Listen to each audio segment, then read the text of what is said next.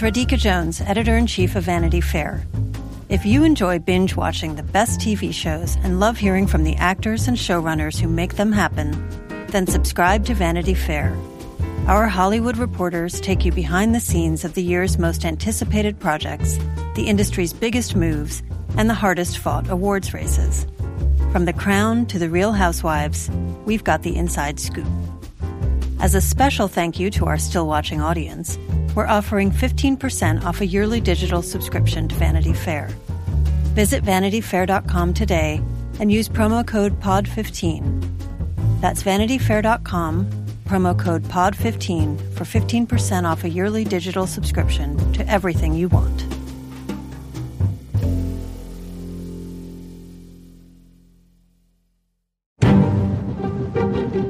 Thank you all for making it.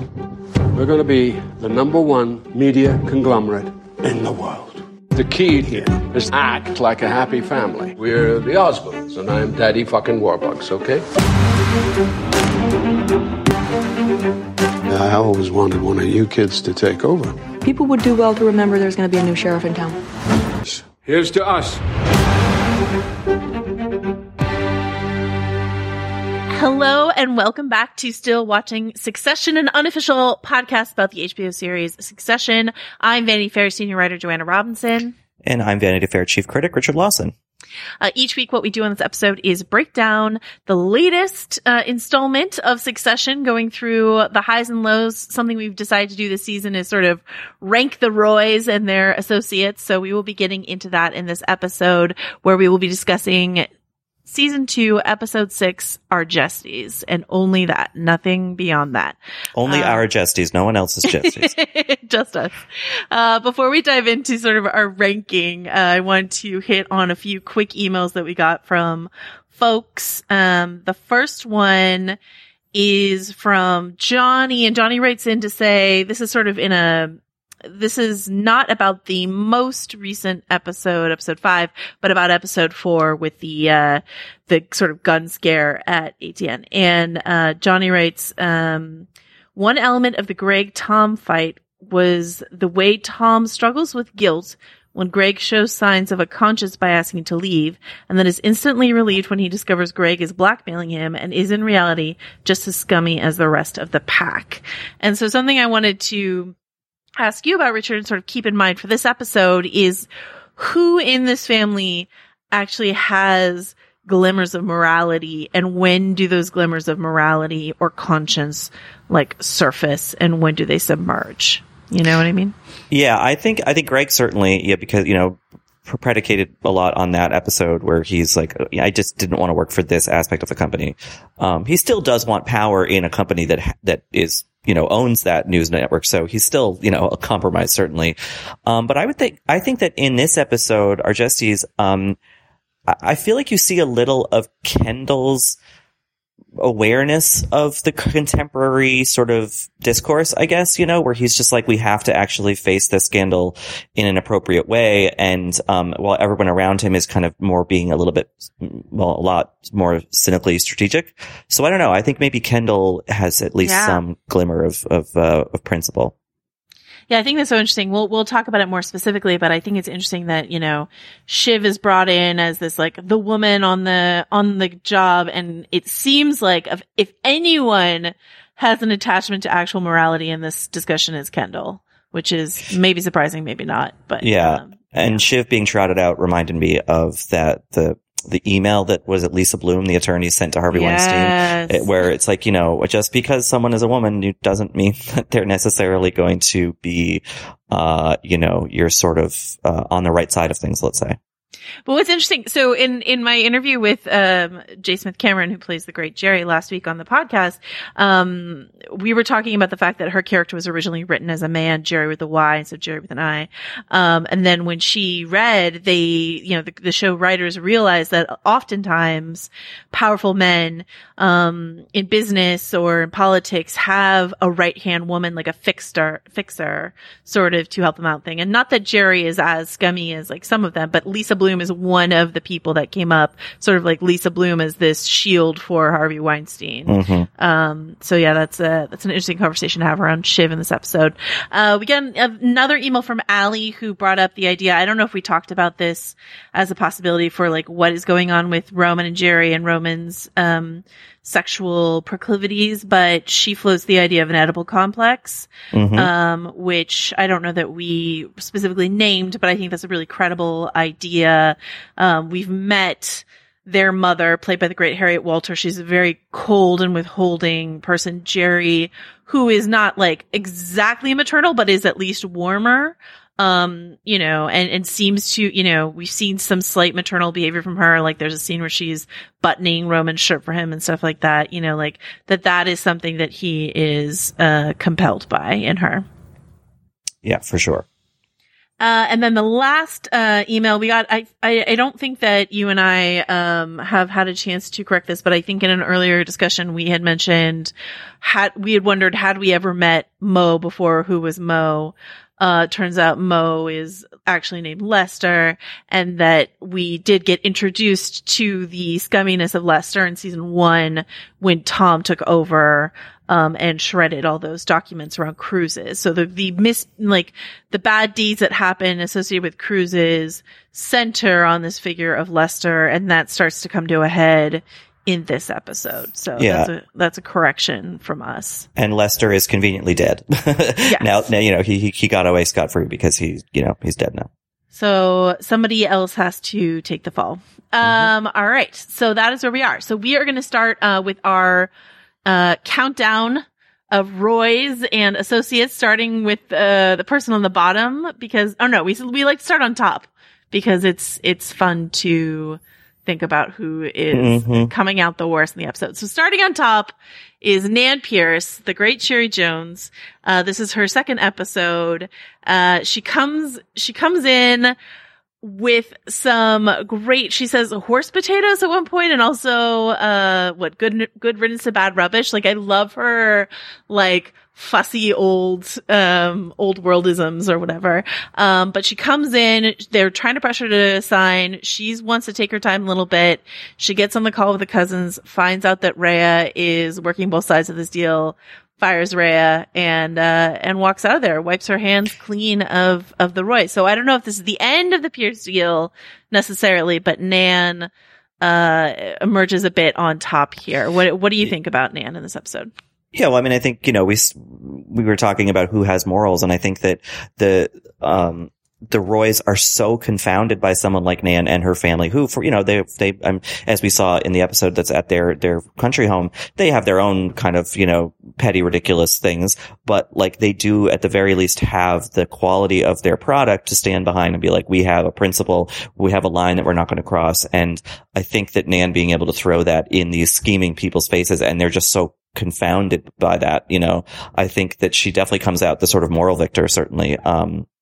I don't think that, my guess is that this is, like you said, isn't a done deal yet. I mean, or a undone deal, but like, right. I think that she wins the week just because she got to spit the Roy's kind of ethic back in their faces, or lack of ethic. Right. And, I mean, I kind of want this to be a done deal because I don't want, the Pierces associated with the Roys anymore. But on the other hand, I want more Cherry Jones. So I feel very sort of split about that. Coming in right below Nan though is Shiv Roy. Shiv had a very bad time last week, at Turnhaven. And it turns out that the company really needs her in this scenario because of her gender. So she gets, called up after first being shut out of this, conference, and comes in and I think does a great job, but also ticks off her dad at the same time in the end. So, Shiv with a question mark here at the top. Why do you think Shiv belongs here at the top of the heap? Well, it's a tenuous number 2, but like, I think it's because she got brought in for this little secret meeting with Rhea. You see Nan during the panel that Shiv does with her brothers, smiling at her. Like, there's something about her that is still palatable to people. And I think the company, the top brass at Waystar turning toward her and recognizing that they are so sullied and covered in the muck of all that they've done, and Shiv has avoided that puts her in a really, position of power as they try to navigate a new, more, socially justice aware era. And Shiv is by no means, an angel, but, she isn't quite as marked up and dinged and dented as these other men are. Yeah, it's interesting to watch Shiv in this episode. We talked a little bit about Shiv's look this season, right? She's got this like sleek bob. She's wearing this series of like statement trousers and stuff like that. And, actually one of our colleagues pointed out that she felt like Shiv was really, dressing for the job she wants. Mm-hmm. And we've been thinking a lot about what Shiv wants. But what I found interesting in this episode, she's in this private meeting with Rhea. And Rhea she says, it's all gravy. And then Shiv uses that phrase, in the conversation with her father that follows. She goes, use me or not, it's all gravy, baby. Like, I don't care. And I just thought it was fascinating to watch Shiv try on another successful businesswoman's, phrasing. Yeah. You know what I mean? Mm-hmm. This idea of like, can I pull this off? Yeah, I can pull this off too. I can do a Rhea, like, and it works for her. So I just found that fascinating. Yeah, and I think she's high on our list also because she starts the episode down in the dumps. She wasn't invited to this convention, which I guess is like kind of weird amalgamation of Davos and like the Aspen Ideas Festival.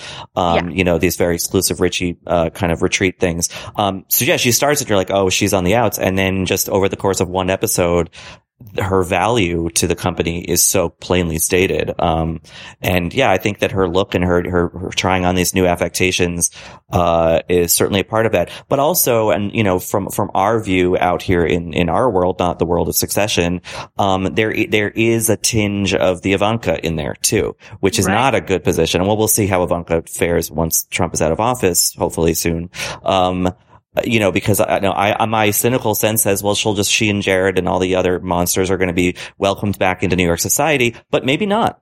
Maybe it's too much of a blemish, there are too many terrible faux pas that, Ivanka and her family have committed. And I don't mean to reduce these bad things to faux pas, but, in terms of a societal outlook, in New York, so I don't know. Shiv, I feel like Shiv's power is always so tenuous because the company is old and atavistic and there's dinosaur thinking, as she says. Mm-hmm. And while that might be on the outs in the long term, in the short term, it's still going to rear its head. It's still going to assert dominance. And Shiv is absolutely, someone who comes under that thumb, Yeah. And one big, theme of this episode, exactly what you're talking about, is like, what's a taint so bad that it sticks to you? Mm-hmm. What punches through is something that they say when they're reading this New York Magazine piece.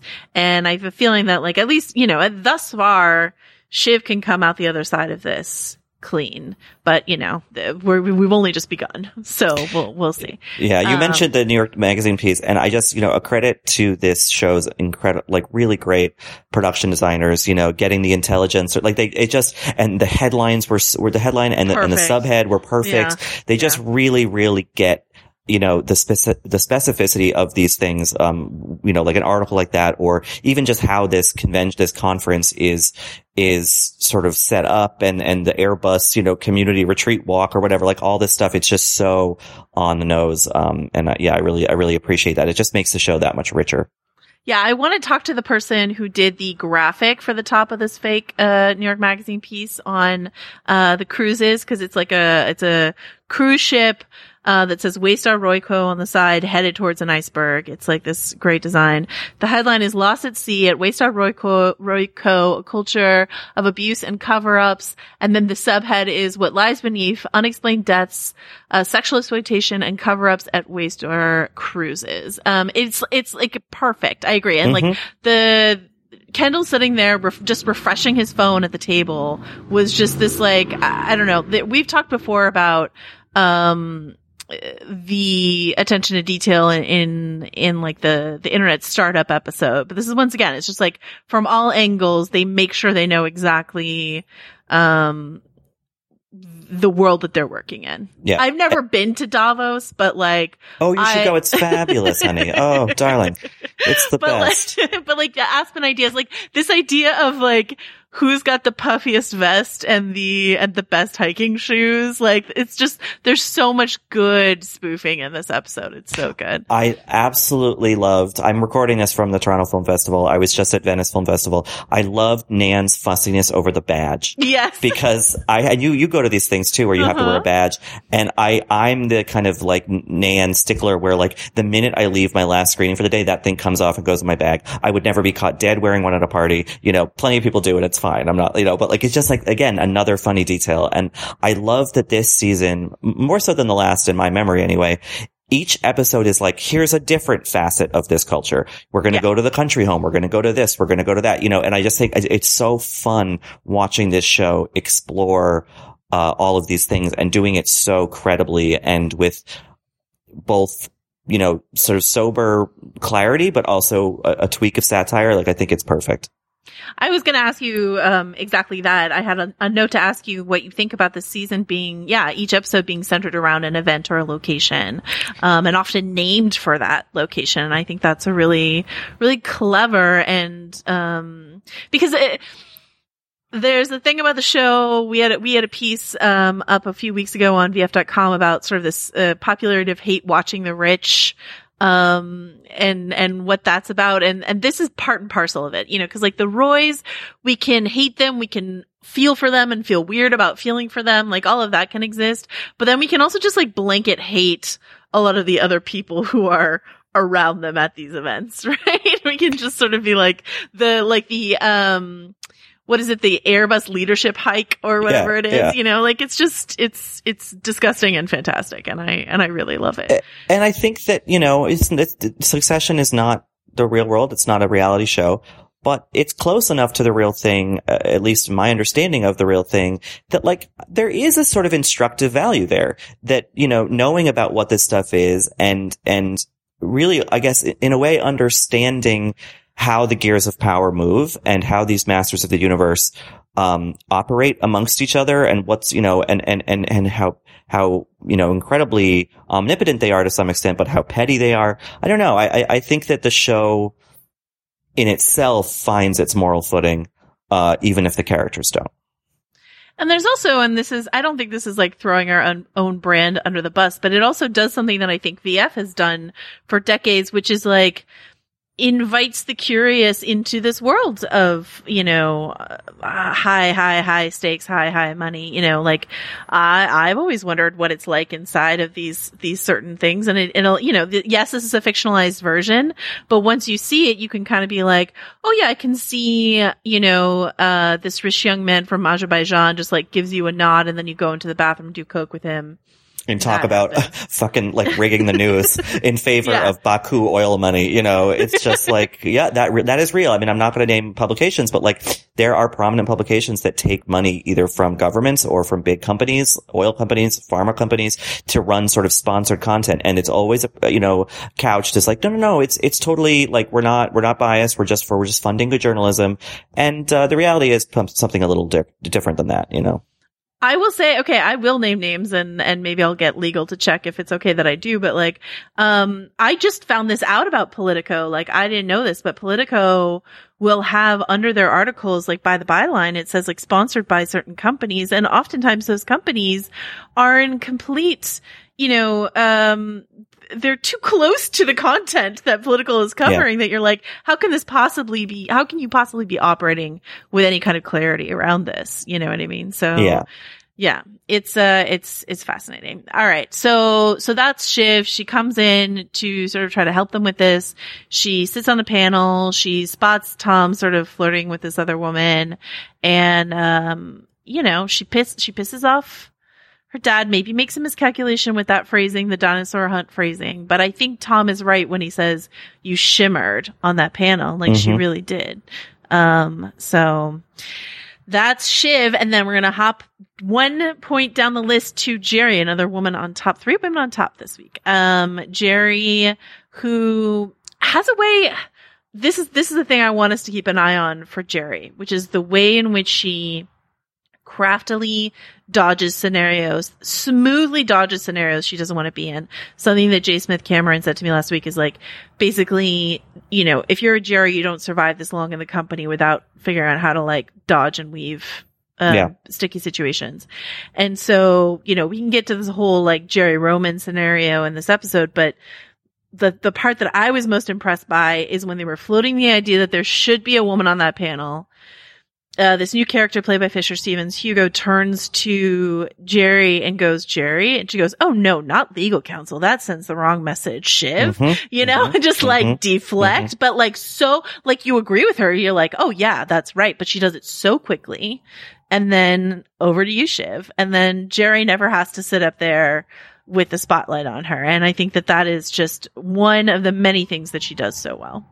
Yeah. I mean, she kind of almost pretends that she's Swiss. And even though, you know, she's not, and she has her own motivations. And I think that Roman coming to her with this proposition that they, you know, sort of team up and kind of ride the wave, together is interesting in that it reminds us that, you know, in that first episode of this season, like Jerry is sort of semi-formally named as the successor with the understanding that that's not actually going to happen. And Jerry says as much in this episode, but the fact remains that she is still in that position, and that these Roy kids who cannot control their impulses, even Shiv, you know, that they might, you know, if they kind of screw themselves up, if they, you know, hoist themselves on their own petards, then Jerry remains the constant there, the one that everyone trusts, the one that everyone turns to, you know, she may be a mole woman, but there's power in that.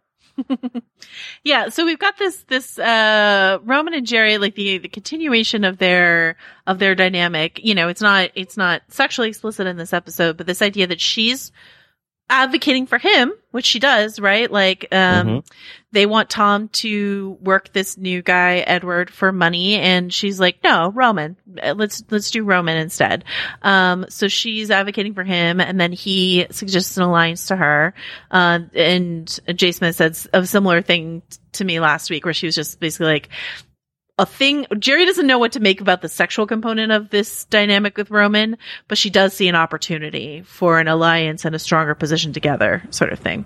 But Jerry's not fully hitching her wagon to Roman, because when she has this closed door conversation with him in her room, she still doesn't know about the New York Magazine piece, and she doesn't tell him. She's like, oh, you still don't know? Oh, that's crazy. And she knows, and she won't tell him. And that's interesting, because she's like, I'm still playing my cards where I need to play my cards. So yeah. Jerry Anton. She's a good player. She's a good player. She's the greatest. All right. So then we've got Tom. Tom surprisingly high, except despite the we here for you. That scene on the bridge with Greg, where he just like slowly like his freak out just builds and builds and builds, is so good. It's so good. And everyone should throw their Alexas in the bathtub or the garbage or whatever. Like, just bad. Alexas are here. Alexa, it's here for you. Oh yeah, go ahead. But yeah, we put Tom this high for a sort of a silly reason, in that like there is power in Shiv getting what I think is genuinely jealous. Yeah. And what's interesting about what Shiv says in that moment is she says she has a face. Like, this woman that Tom is flirting with is not like a random cocktail waitress or what have you, that Shiv would be fine with. It's like someone she knows and might encounter socially. And so this concept of like who has a face, who doesn't, which I think comes up again when they're discussing this article. What's the protein here? I mean, we'll talk about, like, the next person on their list is Kendall. And so that's a good opportunity, I think, for us to talk more specifically about this article. Obviously, this article, recalls a number of other media storms that you and I have lived through together during our time at VF, Richard, which is like the Cosby or the Weinstein or Kevin Spacey or whatever it is. And what's interesting about all those cases, and even Epstein more recently, and what's interesting about all those cases is like, there were earlier articles about these people. Yeah. It just wasn't a dam break in the way that we saw when they were eventually somewhat toppled. And even with like some folks, it's still a question mark of whether or not they're, you know, like Bryan Singer did that punch through? Did the Bryan Singer of everything punch through? So this question of like, you might have one person on the record. It might be a whispered around about thing about Lester, but do you have a Gwyneth Paltrow? Do you have an Ashley Judd? Do you have who you need? Enough people on the record, the protein of the article to punch through. Do these women have faces? This is the concept that Shiv is talking about. She has a face, whereas someone else random, Tom, you can screw her. It doesn't matter. And so Lester can, take advantage of these dancers on a cruise ship because they're not women with faces and they don't matter. And that's, just showing the way that Shiv has absorbed that Roy mentality, even if she's considered quote unquote one of the good ones. So. Yeah. I think also, I don't remember if it's Shiv or someone else, but at one point they refer to, I think it's that woman Mia, as a real person. Yeah. And the implication there being that like most people aren't real because they don't count, they don't matter, right. Which is a really chilling thing to consider, that a lot of powerful people probably do think exactly that way. And that's pretty dehumanizing for like most of us. And I also think that the way that that wonderful scene where they're all parsing the article and being like, okay, like what's actually the damage here, is a really neat summation of how we, in a broader sense, culturally process these things and find, deem one thing a bombshell, the other sort of and in that there is a certain assessing of almost entertainment value, oh, this wasn't juicy enough. So let's dismiss its claims kind of, or forget them. And the news cycle will just kind of move on a little bit quicker than it would have, the news cycle slowed down. It was a hurricane planting itself on the coast when Weinstein happened. But then subsequent things happened with like the Atlantic's Bryan Singer piece that Esquire had spiked and then Atlantic took it, like stuff like that, where that just kind of blew through the discourse really quickly. And I think that this show and that scene really illustrates that in a very sharp way.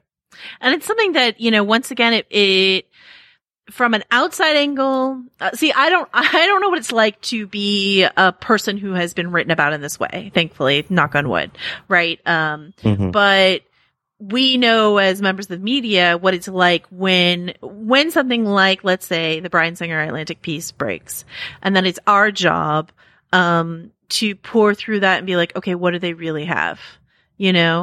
Which is what they're doing here as well. It just reminded me of the work that we do sometimes when we're like, if we're going to reaggregate this, if we're going to report this, if we're going to like have an opinion on this, what do they have that we can hold up as fact? And what do they have that is conjecture? And what do they have, that Singer piece should have punched through in a way that it didn't. And it really bothers me that it didn't. But like, it's not that they didn't have enough. It's that, and we've talked about this too. It's who they had, which is, young gay men, which is different once again from having like a Gwyneth Paltrow. Yeah. And so it's awful that who the victim is matters.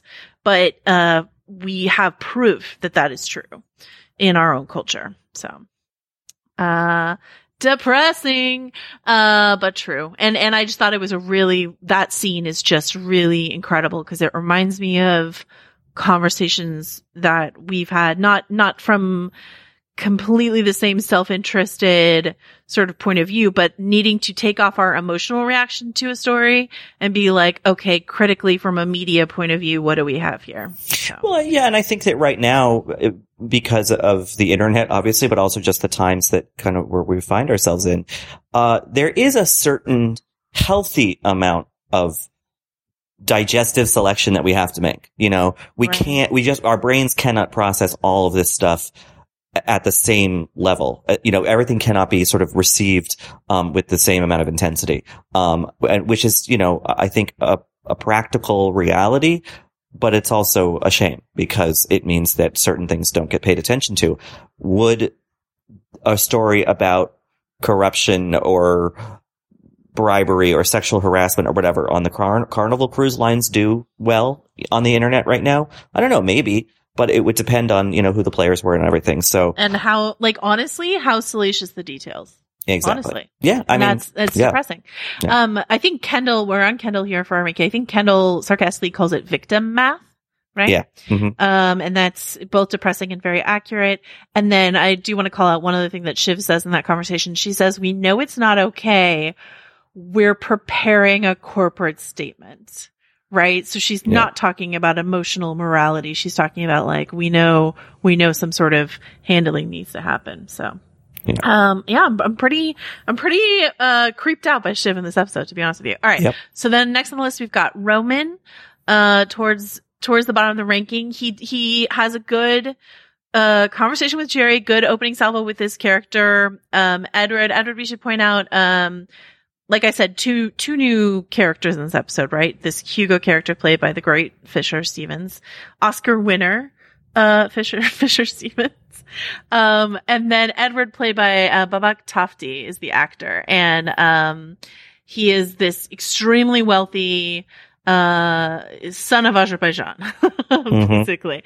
And something I do love that the show does is these, the Roys are very white. The Pierces are very white, but there's a number of characters on these shows like Stewie, or like Lawrence Yee. They're like, hey, the uber rich and these uber players are not all white people. Let's just be real about the fact. And so I feel like there's an effort to be like, hey, there is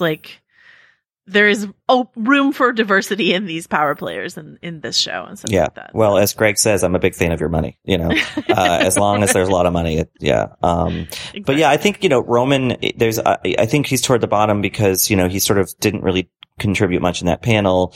Jerry didn't quite give him what he wanted. And then obviously Logan backhands him and knocks out a tooth. And I really found interesting in that scene, Kendall's immediate step in and be like, no, don't do that, which made me think, has this been a thing all of Roman's life? And Roman tends to be the person who Logan most vociferously points his most immediate anger at, he's sort of the whipping boy. And probably because he's the sort of, he speaks out of turn the most and whatever. But, it was just that was an interesting sort of quick moment that suggested a whole deep family dynamic, in a really efficient way.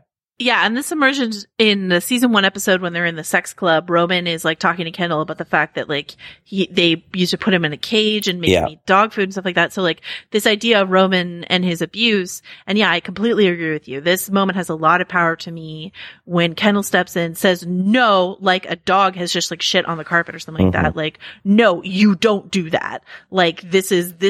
Yeah, definitely he's done this before. Absolutely. And it's a moment where Shiv and Kendall are willing to be there for Roman in a way that Kendall earlier wouldn't even tell Roman if he was wearing a jacket for the panel because he's advantage and stuff like that. But then here's a quick circling of the wagon that Roman then rejects, right? He's like, I'm fine. It's just a tooth. I'll get another one. And it's another moment similar to Shiv and Kendall's hug earlier this season where you can see the potential for a sibling alliance and then it just falls apart. They push each other away because they can't come together in this way. So, speaking of things falling apart, our final two are pretty intricately linked.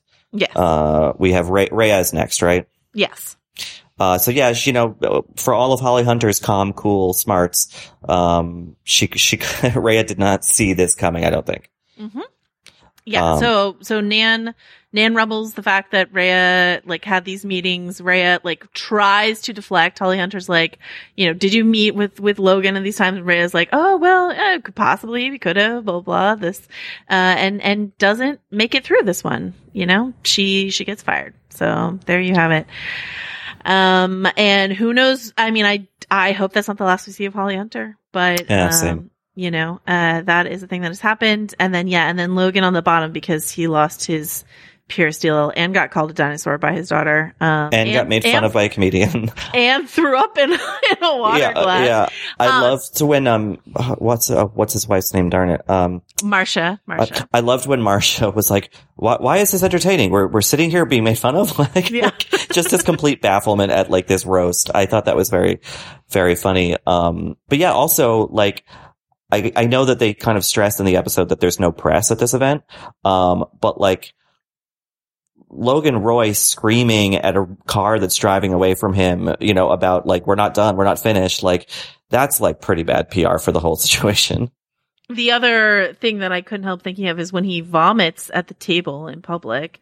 It made me think of Hillary Clinton kind of like half fainting, and I think she was at like a 9/11 memorial thing. This idea of like public enfeeblement, right? Like of a figure and what that means.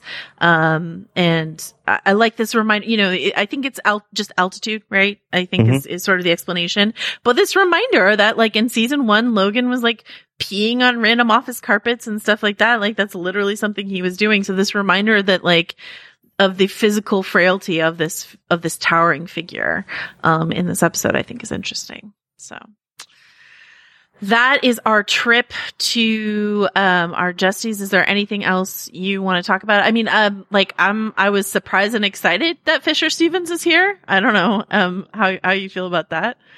Yeah, no, I mean, this show is cast so well, right. With so many smart, interesting actors, that, yeah, I mean, when he showed up, I was like, oh, of course Fisher Stevens is going to be in this, Right. They're just really culling from a great New York-y kind of acting pool. And, I love that. The last thing I want to flag is, what I've been thinking about in terms of Shiv, and this is just something to keep an eye on. When we were talking last week about women and wanting power, Shiv saying, I really want this.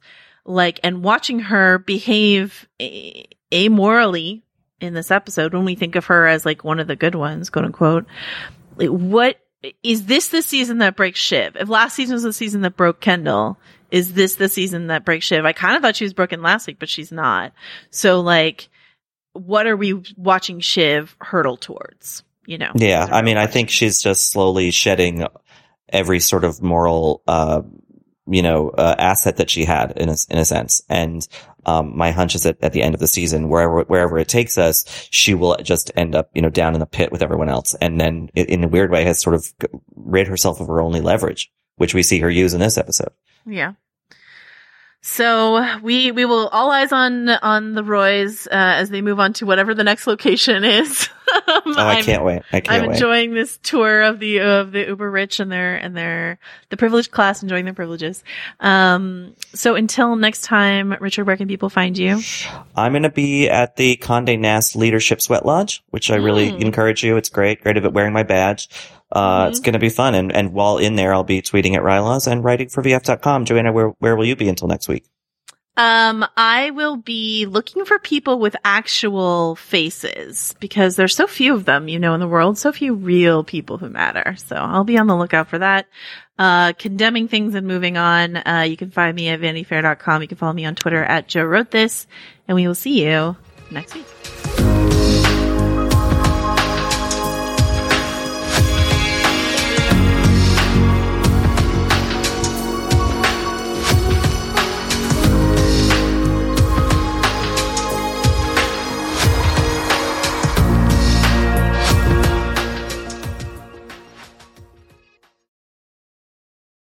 Hi, I'm Lale Arakoglu, host of Women Who Travel. Each story from our guests and listeners is totally unique and utterly personal. We love hearing about your first impressions when visiting someplace new. My first trip to the Patagonia region was on the Argentine side. I couldn't believe the expansive territory. It's like being in Tibet. The emptiness and the harshness really, I found transformative. Or a story told when safely back on dry land. Things happened every single day. I ran out of gas on a jet ski in the middle of the ocean. And I was like, what if a sea creature comes to eat me? But then I'm delusional. I was like, I'll make friends with it and it won't eat me. And maybe I'll ride that back to shore. That's how it works. Yeah. Join me, Lale Arakoglu, every week for more adventures on Women Who Travel, wherever you listen to your podcasts. Want to stay up to date on the biggest stories in pop culture and entertainment? Then be sure to check out the TMZ podcast. I'm Charlie Cotton from TMZ, the TV show, and every day I'll sit down with a member of our news team to give exclusive breakdowns of the day's most talked about headlines, stories we break, and the stories you care about. So check out the TMZ podcast, Monday through Friday, and the other podcasts from the TMZ audio network like Last Days and TMZ Verified. available on all podcast platforms.